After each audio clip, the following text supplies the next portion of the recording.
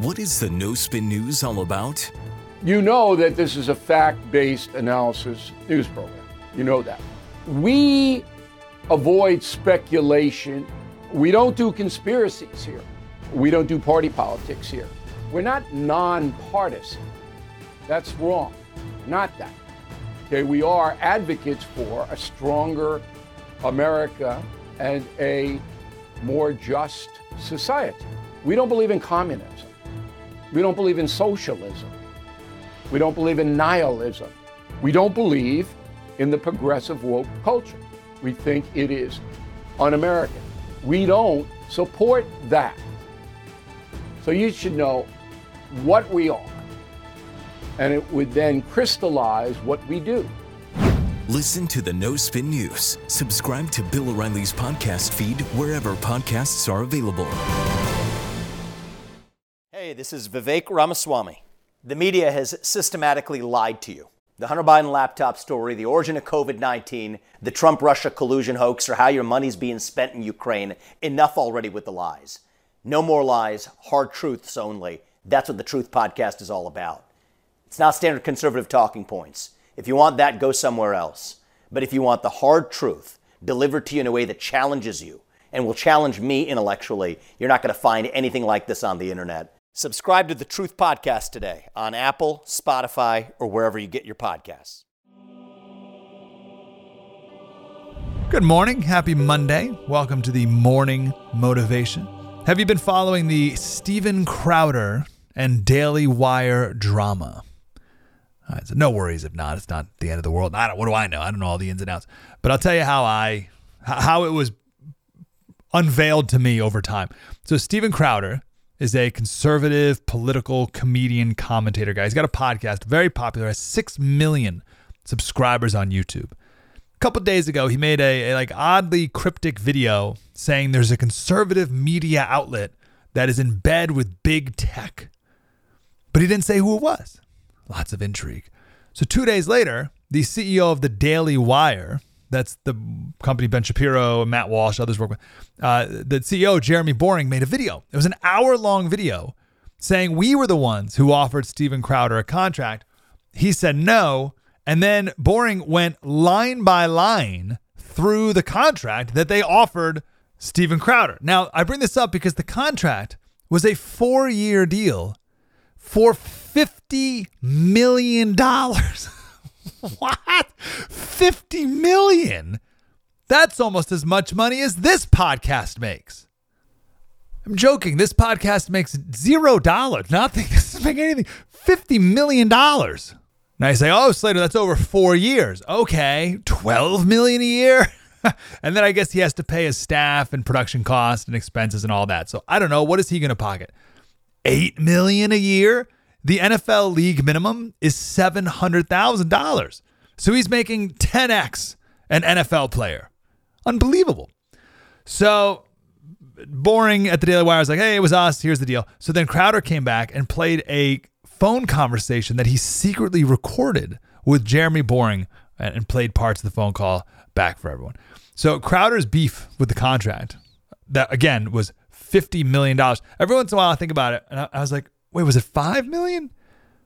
Oh, okay, $5 million. I guess that's not too. No, it was 50.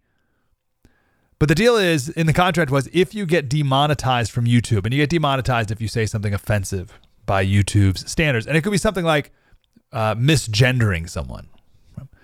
So for whatever the reason is, if Steven Crowder were going to get demonetized from YouTube, and he says a lot of things that big tech does find offensive, then the contract says we're going to dock you X amount of money. And from Daily Wire's perspective, that makes sense because you're not making money. So then we're not going to pay you money. And Crowder says that is allowing big tech to dictate what I say. And if that's the contract, then we are playing right into big tech's hands. So you see both sides. Daily Wire's like, well, if we're not making money, then we're not, like, how are we going to pay? And Crowder's like, well, I'm not just going to do big tech's bidding with what I say. Okay, so there's both sides.